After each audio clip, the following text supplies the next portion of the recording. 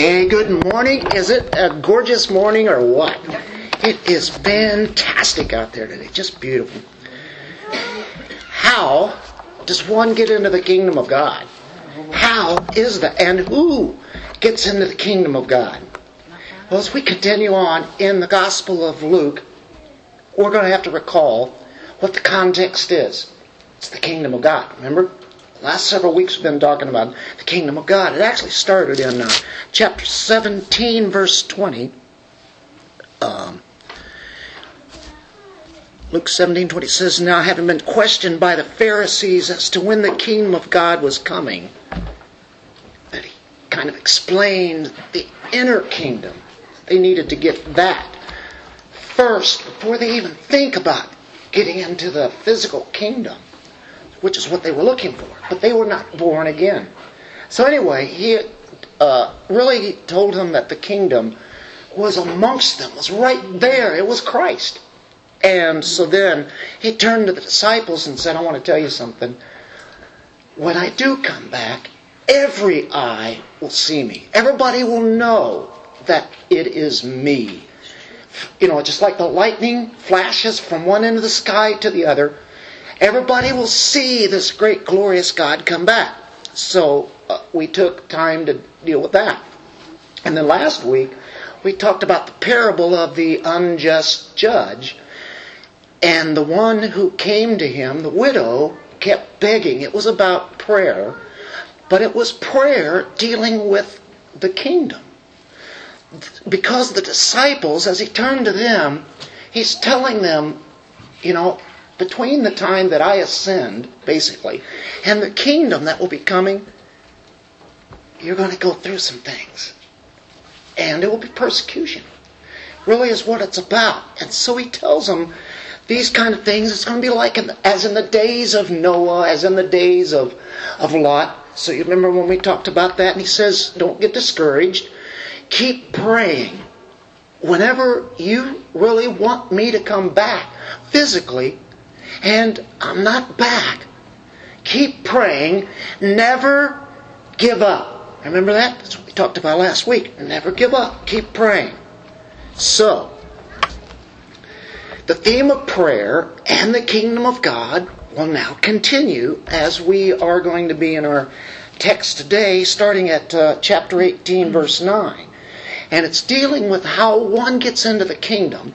Of course, prayer is a major theme here, as it was last week. The kingdom is a major theme here because it's how do they get in. There is a wrong approach. There is a right approach. Which one is correct? And so that's what he's going to do. Do you see how preaching through the Word of God, verse by verse, in an expository way, makes things come together? It's not just throwing out a thing here, I think I'll talk about the Pharisee and the tax collector, just out of nowhere. No, he is illustrating what he's been talking about and says, okay, you're talking about kingdom? This is how you get in. Who's qualified? Who is acceptable to God in the kingdom? Jesus answers that question right here today. Prayer is at the heart of this parable. Two men demonstrate what Jesus is saying in this story, and it's how one does not approach God and how one does approach God. Most people today, including many, quote, Christians, think that the right way to approach God is to present their good works to Him, just like, remember the story of Cain and Abel? Cain brought his fruit to God. Of course, Abel was to bring the sacrifice that was to point to what the true sacrifice would be, and it was dealing with blood. And so he had nothing to present. Nobody has anything to present except for what God gives us, and it's really the blood of Christ. If you were to ask any of the other religions in the world religions, what it takes to get into heaven or nirvana or whatever you want to call it, what it is, it's going to be totally opposite and not correct. according to what Jesus said. All other religions are wrong. Boy, that is really dogmatic, isn't it? Yes, we can be, because Jesus said what? I am the only one. There are no other, no matter how good they are. You can say, yeah, but you'll understand they're really good people. Oh, really? Are they really good? Right? Of course, that's what the Reformation was about.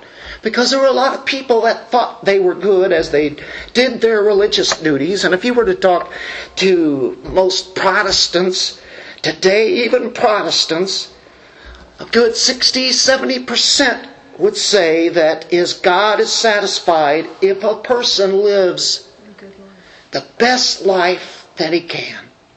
As long as he tries, then he will get in. The main emphasis of the gospel, they would say, is on God's rules for right living.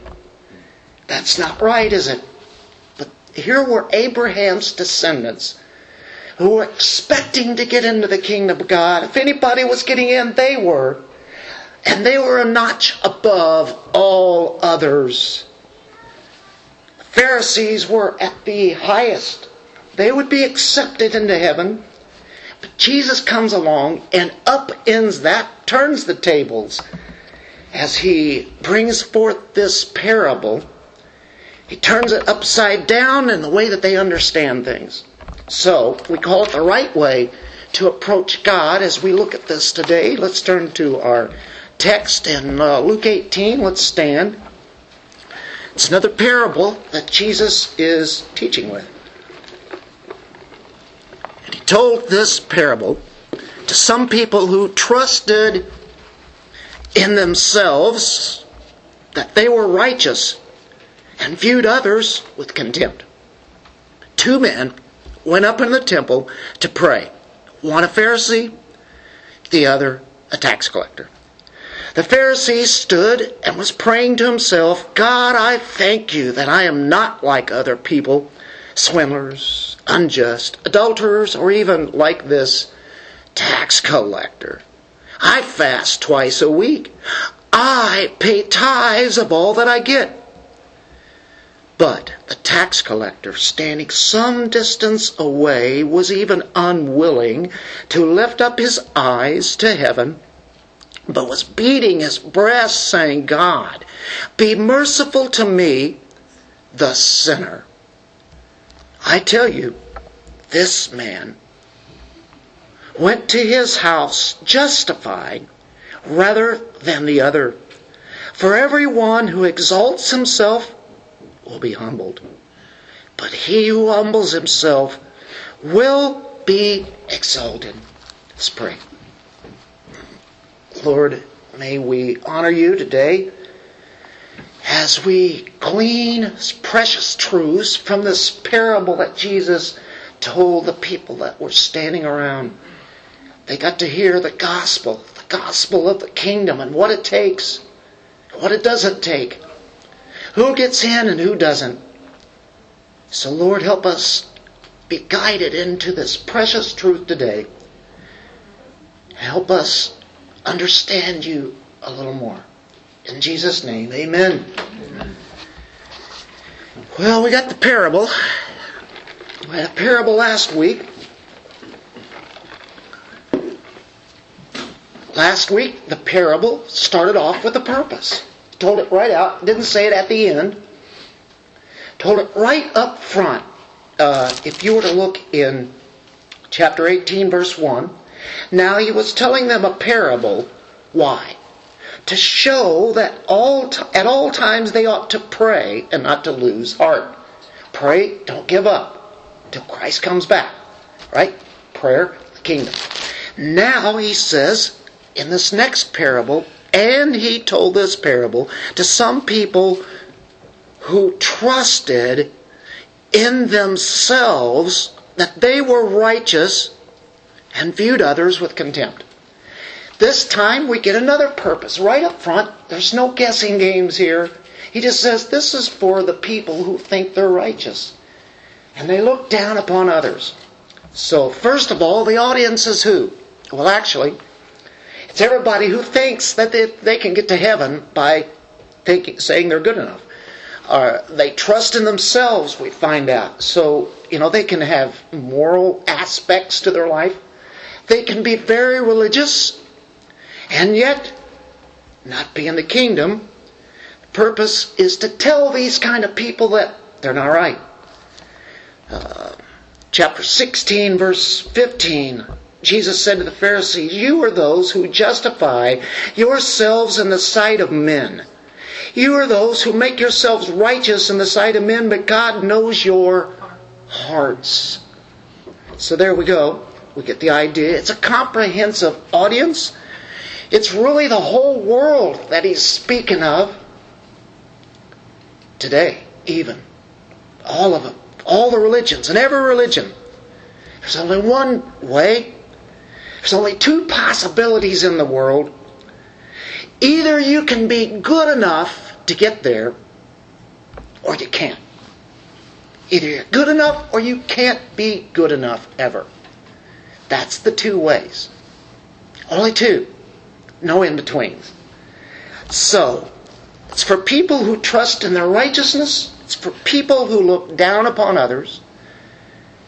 Two men prayed this day, as Jesus speaks about. One is a regular temple goer, or let's say a church goer. He's gone to church all of his life. He goes every week.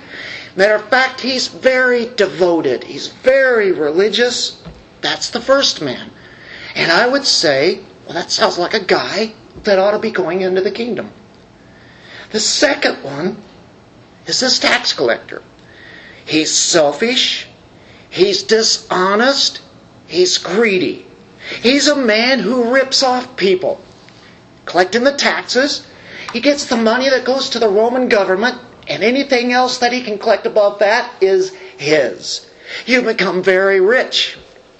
Zacchaeus was very rich. And Jesus showed who he really was, and he brought him into the kingdom. An unlikely, savory character, really. So out of those two, though, which would most people think that they're going into the kingdom? The churchgoer, right? He's the one that's going. Well, here's what's happening. You want to get the behind the scenes? It's not told in this parable, but here's what happens every day to the Jewish person who lives in Jerusalem and around Jerusalem. They have the temple, right? They have sacrifices. How many times a day? Twice. You have the morning offering. You have the evening offering. 9 o'clock in the morning, 3 o'clock in the morning. You go there realizing that there is a burnt offering. That's a sacrifice. There is a sin offering. It's atonement for the sins of the people. It's a covering of their sins. Representing what Christ is eventually going to do as he takes sin away. But this is an atonement. It covers for that time. And also at that time, at the temple, there would be a priestly blessing that would be given, and it's dealing with the altar or the incense that goes up, and that's representing prayer. It goes to God. It's where God is pleased, and the priest then blesses all the people there that have had that experience of sins being covered. So there they are, these two men, Pharisee, tax collector. They ascend to the temple. And so they get up there, and it says they go to pray. And really the word there is simply means to worship. Not only just praying, but it's a part of worship. That's why they're there. They go up there to express adoration. Sacrifice is being done, it's offered, and they want the sacrifice to apply to them. Would you not have wanted that too? You want that sacrifice to apply to you. So there they are. They want the benefits of atonement. They want to get their sins covered, don't they? And it's a constant thing. It's every day. And then they have the feasts and festivals. It just goes on all the time. A continual sacrificial offering is made. Of course, we know Jesus is the one-time offering, and there's no need for those sacrifices anymore.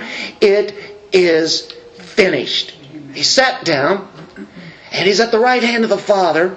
It's been done. But all of this was symbolic, and by the time that the sacrifice would be done, they would join, now the people would, these prayers, these worshipers, with the symbolic incense, where God is pleased with the sacrifice, and the sin has been atoned for, and then prayer is offered to God. That's the pattern, isn't it? Until your sin is atoned for, your prayers don't get to God, do they? Your sin has to be atoned for. So they go to pray to receive the blessing as they participate in this ceremony. So there they are worshiping, there they are praying. So you get that idea. Do we have the purpose of the parable now done? Do we have that there? It's right there in our verse 9. Okay.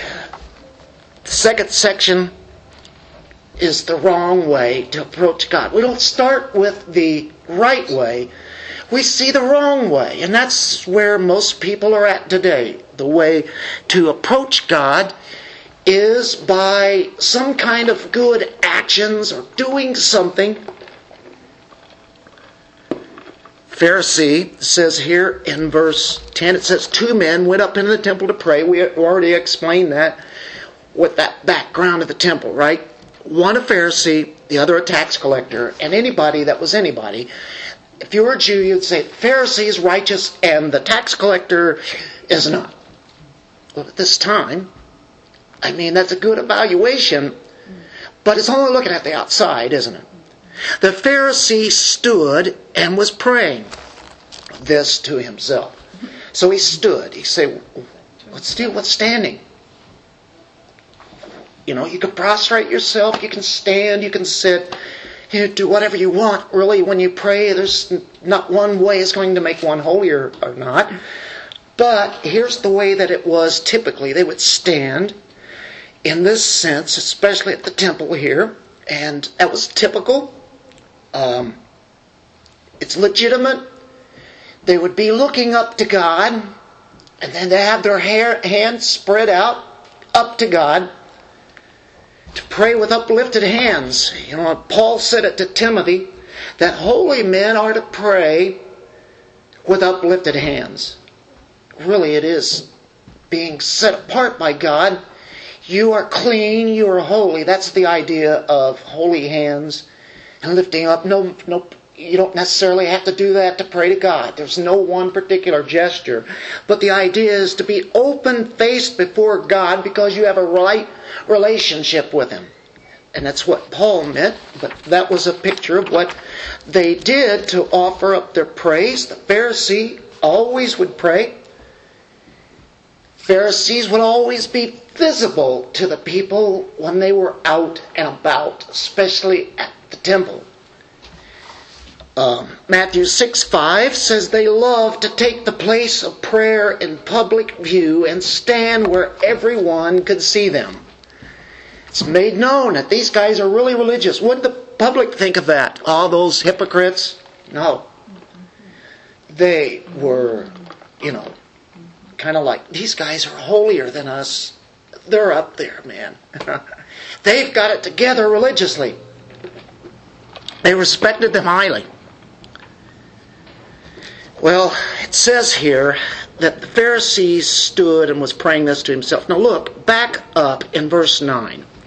He told this parable to some people who trusted in themselves.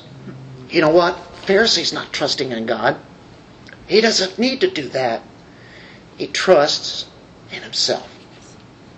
How many people do you know who trust in themselves?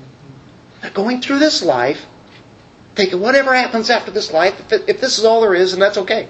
I'll never know anyway, right? Or, I think I'm good enough. Just am. They're trusting in themselves, aren't they? Boy, are they out there. John Calvin draws the line this way. Every man that is puffed up with self-confidence carries on open war with God, to whom we cannot be reconciled in any other way than by denial of ourselves.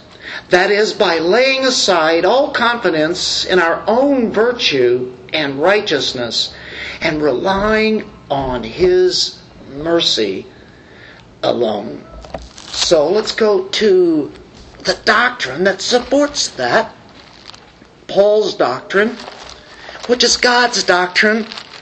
Ephesians 2, verse 8.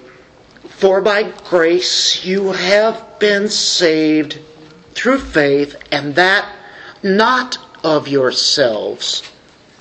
It's a gift of God. Not as a result of works, so that no one may boast. It's all God, isn't it? Let's go to Matthew 5, verse 20, Sermon on the Mount. Matthew 5:20. For I say to you that unless your righteousness surpasses that of the scribes and Pharisees, you will not enter the kingdom of heaven. Now, does that mean that the scribes and the Pharisees are going into heaven? No. Matter of fact, it's saying it has to surpass them. Unless your righteousness surpasses the scribes and Pharisees, you will not enter the kingdom of heaven.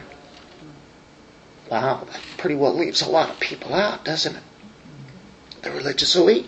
Go to verse 48, I do believe it is. Therefore, you are to be perfect as your heavenly Father is perfect. Oh, you want to get to heaven. Okay. I bet you everybody would always say, well, I'm not perfect. I mean, have you ever heard anybody say, I am perfect? And I have never, ever done anything wrong. Do you know of anybody that would say that? They're perfect. Tony just blew my illustration. Well, at what? Well, I'm thinking, okay, it wouldn't take very long. It'd take about 10 seconds to show that they're not. But actually, I guess there are people that think they are perfect. Now, the problem is this is where everybody has to be. To get into heaven, you have to be perfect. How are we going to get into heaven? Because we can't be perfect. Nobody's ever been perfect. Never will be. It's only through Christ. It's His perfection, His perfect life that He lived with His sacrifice that paid for our sins. That is perfect. And one day we will be perfect. We will be glorified. There will never be a sin that will do from here on everlasting to everlasting to everlasting to everlasting. Now that's great to know, isn't it? Look in Romans chapter 3, verse 20. And we look at Paul again and his theology. And we see exactly what Jesus says, Paul says. You know, the Word of God always agrees with itself. And this is one time I can say always. There's never any disagreement from one passage to another. Even though it can look like there are problems, it's problematic, that doesn't mean that it doesn't correlate. We just have these puny minds that have to see what a high holy God is saying. So Romans 3:20 says what? Because by the works of the law, no flesh will be justified in His sight. For through the law comes the knowledge of sin. Nobody can be justified. So there's the answer to the person that would dare say that he is perfect. Nobody, no flesh is justified in God's sight by the works of the law. If you run one stop sign or go 1 mile over the speed limit, you have what? Broken the law. Okay. The law really there is to do what? To show that we are sinners. That's the law. Those people don't know the law, then, do they? So, Jesus says that this man here, as we go back to Luke, it's interesting. Pharisee student was praying this to himself. Now, in one sense, this means as he's praying to himself, it's like saying he's not praying for, it's not a public prayer where everybody is there listening to this man pray, right? This is a private prayer, individual. But on another sense, and I think even rightly so, even more, in fact, he was praying to himself and not to God. Because the man is not a believer and his prayer does not go to God. He's praying to himself because he is God. He is righteous. He doesn't need God except for his own little self-satisfaction. In fact, it says here once he mentions God. 5 times he mentions I. Now look at this. Pharisee student was praying this to himself. God, now watch. I thank you that I am not like other people, swindlers, unjust, adulterers, or even like the tax collector. I fast twice a week. I pay tithes of all that I get. He's telling his righteousness and how he's not like bad men. That's what he's saying to himself. Now, if his prayer is really truthful, if he's a moral man, isn't he? I wouldn't doubt the fact that he might have been moral in the way that the world defines it. I'm not like other people, swindlers. I'm honest. I'm not a crook. I don't cheat people. Right? In business, I'm not a swindler. And then he says, I'm not unjust. I treat people fairly. Okay, you've known unbelievers that do that, don't you? Adulterer. I am not an adulterer. I'm faithful to my wife. I've never had any adultery. Or even like the tax collector. I'm not like him at all, who's greedy and selfish. One who, the tax collector is a bad name, publicans. Well, you know what? People would say, pick the Pharisee. Who's making the right approach? Well, it sure looks, and I got to feel the majority of people today would say who? The Pharisee. It's obvious. He's trusting in his own goodness. Then it said that in verse 9, he told this parable to some people who trusted in themselves that they were righteous and viewed others with contempt. To look down upon others, to be better than them. Well, why are you in the king? Why were you elect? Well, because I chose God. Well, then are you better than your neighbor? Well, no, I wouldn't say that. I'm not better. Well, are you smarter than them? Well, yeah, really, probably. But he'd say, well, no, not really. Well, okay, why did you choose God and this guy over here doesn't choose God? What's the difference? Well, that's where this pride comes in.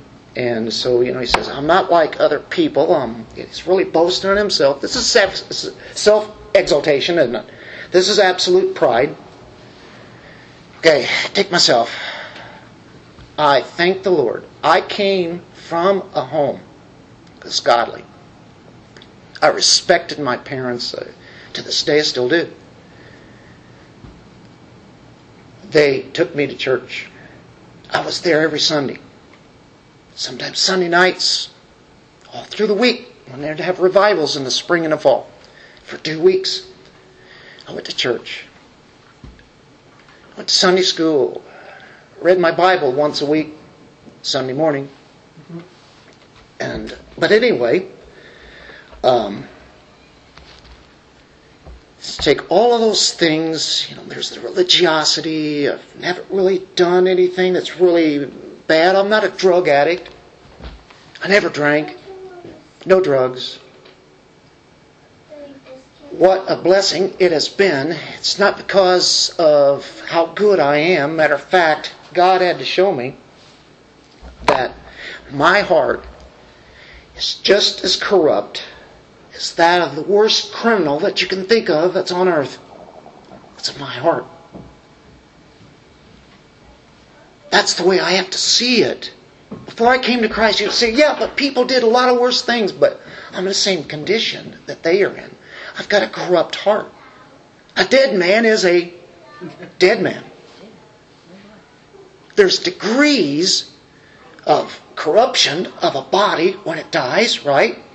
But dead is dead. Whether somebody died 10 seconds ago or whether they died 10 days ago. And so, the thing is, it's the same corrupt heart. If I thought that somehow that I was better than others, I was probably trusting in my own good works. Matter of fact, that was the case. Because I was good. How did I ever measure goodness? People told me I was good. I didn't get into trouble. I think I went to the principal's office one time. It's because I had a pencil in the back of my pocket, and whenever I rode the bus, that pencil evidently poked a hole in the seat. Somebody told on me, and I wound up going to I'm thinking, what am I doing in here? Whoa. So, but we could tell on each other on a lot of things then. If we really wanted to get honest, all the times that I did not obey my parents. But you know what? Trusting in my goodness. God had to show me that I was just as evil and wicked as any person has ever lived. Because we like to think, well, I'm not like those other people. Don't ever say that, people. You're in the same boat, in the same condition as anybody else. It's only by the grace of God that you are in the position that you are now. And it didn't have to do anything with your intelligence, your smartness, your being better than your neighbor. You're just in the same boat, except the grace of God is what makes the huge eternal difference. So what's a guy do? He compares himself to others, swindlers, immoral people, greedy rip-off artists. How about, that's easy to compare to people who are not so good, people who obviously are bad, and we can say, well, I haven't, stolen anything, I haven't killed anybody. Everybody uses that one. So what they do is they take the lowest standard they can do and compare themselves. And guess what? They're better than them. And what does that make them? I'm okay. I must be good. That's what good is. So easily people can compare themselves to others. How about if you compared yourself to somebody that was much higher than you, like Christ? Well, of course, I can't compare myself to him. Well, that's the idea, isn't it? They never compare themselves to God and the splendor of His absolute perfection in His holiness. That's how we have to compare. That's why God said, "Be ye perfect, for I am perfect. I will not let anybody into my kingdom unless they're perfect." Jesus will go on later to show what perfect is. It's Him. Only Him. We have to be found in Him. That's the idea. So, Pharisee looks at things outwardly, his good deeds, his fasting, his giving. As he talks about, he's not looking at his heart, he's looking at the things that he does, which must be really good. So, do we do things to please God or to get the applause of men? So there is the wrong way to approach God. We just saw it. Somebody who looked really good, but he approached absolutely wrong. Black and white. Now you go to the second one, the right way. Point number 3, the right way to approach God. The tax collector, standing some distance away, was even unwilling to lift up his eyes to heaven, but was beating his breast, saying, God, be merciful to me, the sinner. Wow. He couldn't even come as far into the temple as the Pharisee. He's standing a distance away. He's a tax collector.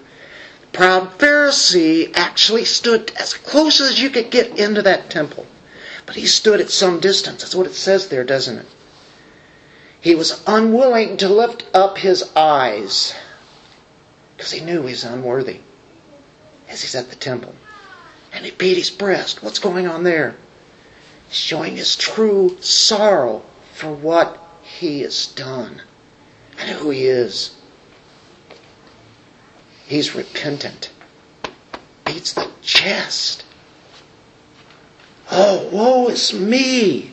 He didn't promise things to God that he would be different in the future. God, if you change me right now, I'll do this and I'll do that. God, there's some good things about me, and I think there are more good things than bad things. God, look at that. He doesn't say anything like that, does he? He didn't make any promises. He just says that he's an unworthy sinner.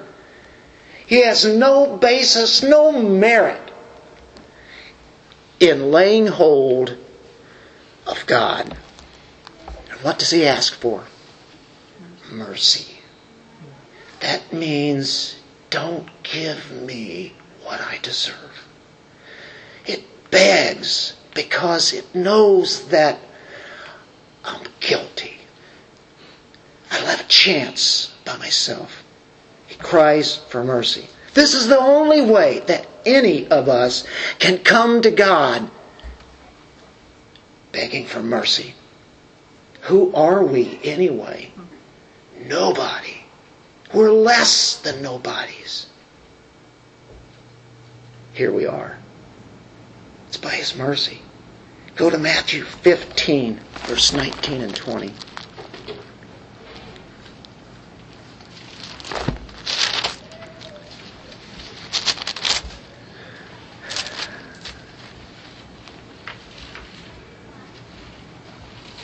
For out of the heart come evil thoughts, murders, adulteries, fornications, thefts, false witness, slanders.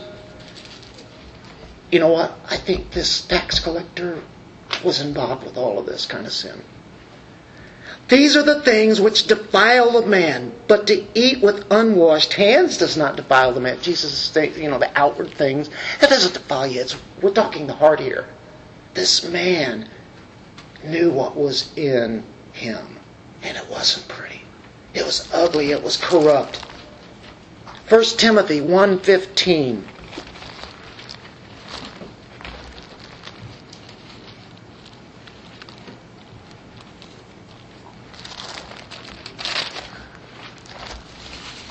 It is a trustworthy statement deserving full acceptance that Christ Jesus came into the world. Why? To save sinners, among whom I, Paul, am foremost of all. This is also us. Don't ever go around saying, but I'm good. I don't do those kind of things. Shame on you. Shame. What's in your heart?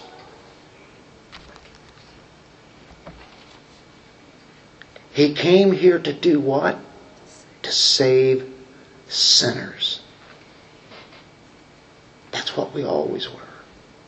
Corrupt, evil, wicked sinners. Look in now in Ephesians 2. See a glorious, positive statement about who we are. Now, when we were children of wrath, God says this, but God, being rich in mercy, because of His great love with which He loved us, even when we were dead in our sins, in our transgressions, made us alive together. We were dead. How can a dead man reach up to a rope and save himself? You've heard of that illustration? A man who's drowned, but he can actually, go for the rope and climb on up it and get on out. That's a horrible illustration, because a dead man can't do that. This man is already sunk and he has drowned. God did this when we were dead. Wow. That's mercy, isn't it? He made us alive together with Christ. By grace you have been saved. That's what this man needs. Now, as a Christian, we're talking about salvation, but as a Christian, as you grow in the Christian life, there's a direction that you're going. A direction the way the Word of God says. Keep going that way. No turning back. What God does show you in your walk is the utter sinfulness of your heart as you are a Christian. Charles Simeon observed this: never are you higher in God's esteem. You know what's the next phrase? Than when you are lowest in your own. Forget yourself. But you don't know what I'm going through. Forget yourself. Deny yourself. Now you die daily. We died at salvation. But it's an ongoing daily dying. The death of that flesh. Right? That's the idea. That's when we become higher in God's esteem in that sense. When you become low in your own, you realize that there's no value in and of yourself. But then you see the great position that He's put you in, as it was His great mercy, it was His great love, and it was His great grace that saved us and put us into the heavenlies. We had a great lesson, you guys, on Tuesday night. Colossians chapter 3. And if you weren't there, go on the website and look at that. And I'm not saying that was a great teaching method that I put out. I'm just saying the text is high and holy and you missed out. But it's there. If you can't get to here, you've got it there. Study with us. Do you guys like to see the Tuesday night Bible study continue? Would you guys like to continue with our Sunday worship? Put full effort into it. What is keeping us from knowing this great God who wants to take us out of these doldrums? It lifts us high up into the heavenlies. If then you have been raised up with Christ, who is seated at the right hand of God. That's where we draw everything from. He is seated in majesty and all the blessings are there. Come get them. That's right here.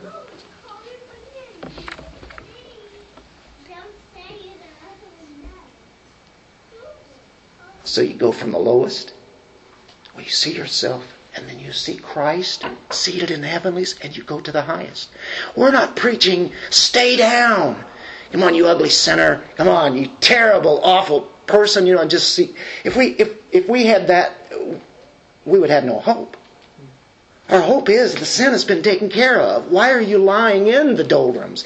Get up, look at God. Seated in the heavens as you are seated in the heavens. Get up! Get up, sinner. Wake up, oh sinner. Wake up, oh sleeper. Now He's pleading for mercy. And He doesn't lump Himself in with other people or the nation of Israel. He didn't assume that He would get into heaven by the group plan. He knows that He's done. He's done for. No family plan. He did know that without the shedding of blood, there is no forgiveness of sins. That's why He's there at the temple. And that's why He's praying, not to Himself, but to God. And He's saying, be merciful to me, a sinner. Now, we get into some great doctrine here, folks. You ready? What's the difference between the two men? Repentance. Jesus said, repent, for the kingdom of heaven is at hand. What did John the Baptist say? Repent, for the kingdom of heaven is at hand. That's salvation. But it's an ongoing repentance and confession in our Christian life, isn't it? Otherwise we hold on to it and we feel guilty. It's there and we just keep holding on to it. And he says, bring it to me and I'll cast it out of here. It's done. Right? Don't dwell on it. Get rid of it. Mean it. Repent. Confess. You know what the word here means, to be merciful? Okay, a great doctrinal term. And if you're not familiar with it, that's okay. But you've got it today. Propitiation. Can we all say that? Propitiation. Just for good way to say it is propitiation. You say, what is that? What is that? The idea is it's referring to God's wrath being appeased because the proper penalty has been paid. God is satisfied with what His Son did in paying for your sins. God says, I'm satisfied. I'm appeased with that. That's propitiation.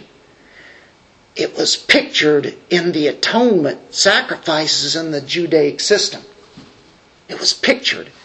In reality, here it is. So what's that word? Propitiation. Big word. It's actually a biblical term. Let's go to Hebrews 2:17. Sounds like a seminary word. Well, do that because it hits at the doctrine of what salvation is. Hebrews 2:17. Therefore He, Christ, had to be made like His brethren. He came down to this earth being like us in the flesh, in all things so that He might become a merciful and faithful high priest. He takes us to God. That's what a priest does. In things pertaining to God, here we go, to make propitiation for the sins of the people. The holy, high God, who is perfect in all ways, is now appeased or propitiated. He is now satisfied when He sees you. When He sees me, He sees His righteousness. Amen. Praise God. He doesn't see that wicked, horrible sinner that you once were. What does He see you? He sees you in Christ. Amen. And He wants to make you more and more and more and more like Him. Till one day, you will be like Him. Forgiveness of sins. There had to be a substitutionary atonement. Propitiation. Atonement. Sins are taken away. We are forgiven. We're taking some key theological terms here out of this text today. Have you noticed this? These are valuable. So propitiation is dealing with the satisfaction of God. His wrath has been satisfied because of what Christ did in paying for the penalty because of your sins. There's another word. We go back to Luke 18 as we near the end of this. God, be merciful to me, the sinner. And here's the result. Up to this time, I think people still would say, that wicked sinner. What right does he have even to get up there at the temple or close to it? Jesus says this. And whenever Jesus says, I tell you, He's telling it to us too. He's saying, listen to this. This is going to make your jaw drop. Now, we're so used to this. We've read this many times. I already know the answer. But this just turns the tables on everybody. I tell you, this man went to his house justified. Just like the Pharisee? No. Rather than the other, which is the Pharisee. For everyone who exalts himself will be humbled. Who's that? The Pharisee. But the one who humbles himself, who's that? It's this man who was humbled, said, be merciful to me. He will be exalted. If you've trusted in Christ, you know He's already lifted you up. You died with Him. You raised up together with Him, and you sit together with Him in the heavenlies. And you do that by pursuing Him, pursuing Christ. Jesus said that He's justified. This man went to his house justified. You know what? Another high theological term in Reformation theology, and really it should be just straight out biblical theology. Justification. To justify means that God bangs the gavel of His judgment bench and declares not guilty. That's what happens. Not only that, not only does He remove the guilt, what else does He do? He puts in the righteousness of Christ. What do we call that? The great exchange. Two things happen. Not only do your sins go, and you could be just forgiven, but no, He brings in the righteousness of Christ in on you. What an exchange. This is justification. It means to declare one righteous. It's a declaration by God. You are justified. That's where salvation starts, when you're justified. This man went into that temple area guilty. As guilty as could be. Tax collector. He ripped off people. He was greedy. He was a man that nobody in this room would care to hang around with. You wouldn't like this guy at all. And he walked out of that temple with the righteousness of Christ, standing before God.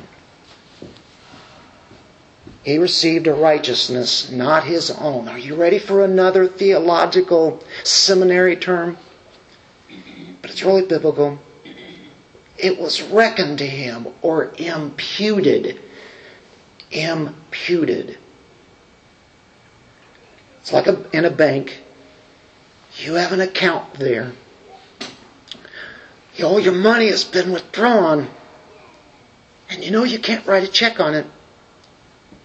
Somebody comes to the bank, deposits money in your account. You didn't do it. Now it's accounted to you, no matter who brought that there. It wasn't you, it doesn't matter. It's there. Now you are accounted as righteous. It was imputed to you. It's a banking term. It means a transferring righteousness into my account. The righteousness of Christ. It's a passive participle, which means it's a permanent state of justification. It has been done. It's permanent. You cannot lose justification because it's been done. God resists the proud. He gives grace to the humble. He just did it with this man. Now we come to the fifth one. And I saw this text. I said, what am I going to do with this next week? It doesn't fit in with the next text the way I'd like for it to flow. I'm sure it does, and it does. But I'm just going to tie this in real quick like. Because it is perfect. And they were bringing even their babies to him, so that he would touch them. But when the disciples saw it, they began rebuking them, the children. Jesus called, and the parents were, but Jesus called for them, saying, permit the children to come to me, and do not hinder them, for the kingdom of God belongs to such as these. Truly, but I say to you, right? I tell you, this is the way humans think, but I tell you, whoever does not receive the kingdom of God like a child will not enter it at all. If you don't have that same thought, the way that a child has, and the way that representing what they are, Luke here sees a topical connection. Do you see the connection? Took me a little while, and I said, oh, well, yeah, he's just given an illustration here again. He said the parable, and now the illustration is actually something, this is a living action that happens, that explains the parable. It's like this. You have to be like a child. What do you mean a child? Well, the disciples come in there. They want to help Jesus. So they intervene and they stop the little kids from coming up there. And they're thinking important people should be the ones that are coming here. Jesus is healing people. He's preaching the Word of God. And He doesn't have any time for those kids. They're not important now. They will be when they get older, but not right now. That's a rebuke that they had. The disciples had. Jesus rebukes them. Disciples have been saying, in effect, that there was no room in the kingdom for children. Jesus turns the tables right on the disciples here. There's no room in the kingdom for anything but children. That's the only people He's going to accept. Children. I know what you're thinking. What, kids? If you didn't trust Christ when you were a kid, you're not going into heaven, right? No. Kids pretty well accept things real easily. I must admit, it's hard for me to accept a gift from somebody. So I'm thinking, you went out of your way to do it. You worked hard for that, I don't want, I know I don't deserve it. That's what the idea of a gift is. You don't deserve it, but I'm giving it to you anyway. It is. But you ever seen a kid at Christmas? His parents want to give him a gift? No difficulty whatsoever in accepting that gift. I'll take it. You enter in the kingdom realizing that you are unrighteous and you are in the need of grace. And God gives you grace. You enter it through taking on the quality of a child because you're absolutely dependent upon God in everything to get there. Because you know you can't get there. You know that you need His mercy. So you have the trust that a child has. They have to trust their parents for clothing, for food, for a house they live in. Whatever they do, everything they depend upon. You're my everything, right? The absolute powerlessness that a baby has. Well, I don't know. Some of you might disagree with that because they start crying. They have pretty good power to get that milk or whatever, and diapers changed. But you know what I'm saying. And they're teachable. The mind and soul of a child is like a sponge. They soak up everything. Matter of fact, I've been told the first 6 years of your life, you learn the greatest percentage of what you're going to learn for your whole life. You've learned how to walk and talk and do the most basic things that you have to be able to think about all the things that you learn. You learn how to read and write and all of that just within the first few years. It's because they're like a sponge. They're ready to soak up knowledge. Okay. To whom does the kingdom belong? It belongs to the lowly, the humble. Like a child who is totally dependent. Jesus looked at the disciples with their sophistication that they had hanging around here, all the doctrinal knowledge that they had picked up. And He pointed to these children. He said, you need to be like them. That's the only way you're going to get into the kingdom. Absolute humbleness. What an illustration that was as He took a real incident now based off that parable that we just talked about. And He really boiled it down to everything right there with that child. So that's why we went there. Kids don't have any achievements enough to be able to, be anywhere, to do whatever. Here it is. The parable and the children gives us a picture. Faith is just like the simple, the helpless, trusting, absolutely dependent. There's no other resources. no resources of our own.